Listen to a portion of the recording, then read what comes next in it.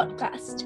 Myself, Arista Sahai, I'm 13 years old, aspiring motivational speaker, young digital entrepreneur, editor, graphic designer, content creator, public speaking coach, and your host. So, today's a very interesting topic, gratitude. Do you know what gratitude means? If not, let me explain it to you. Gratitude means thankfulness, counting your blessings, or noticing simple pleasures, and acknowledging everything that you receive.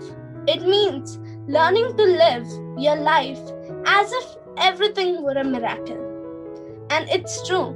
Whenever I do gratitude early in the morning, I feel that my life is a miracle and I'm enjoying that miracle each and every day. And let me tell you, gratitude can change your life because it makes you appreciate things that you have rather than what you don't have. And gratitude isn't a thing. Gratitude is a warm feeling of thankfulness towards the world or towards specific people. The person who feels gratitude is thankful for what they have and does not constantly seek for more.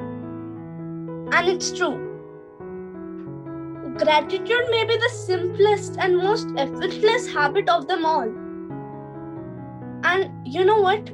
Gratitude is a great way for living a happier life.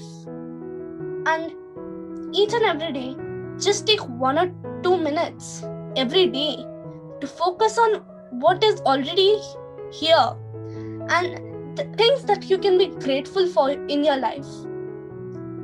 It's simply a great habit to cultivate, and it demands a little but gives so much back. So every day ask yourself, what is that one small thing that I can be grateful for today?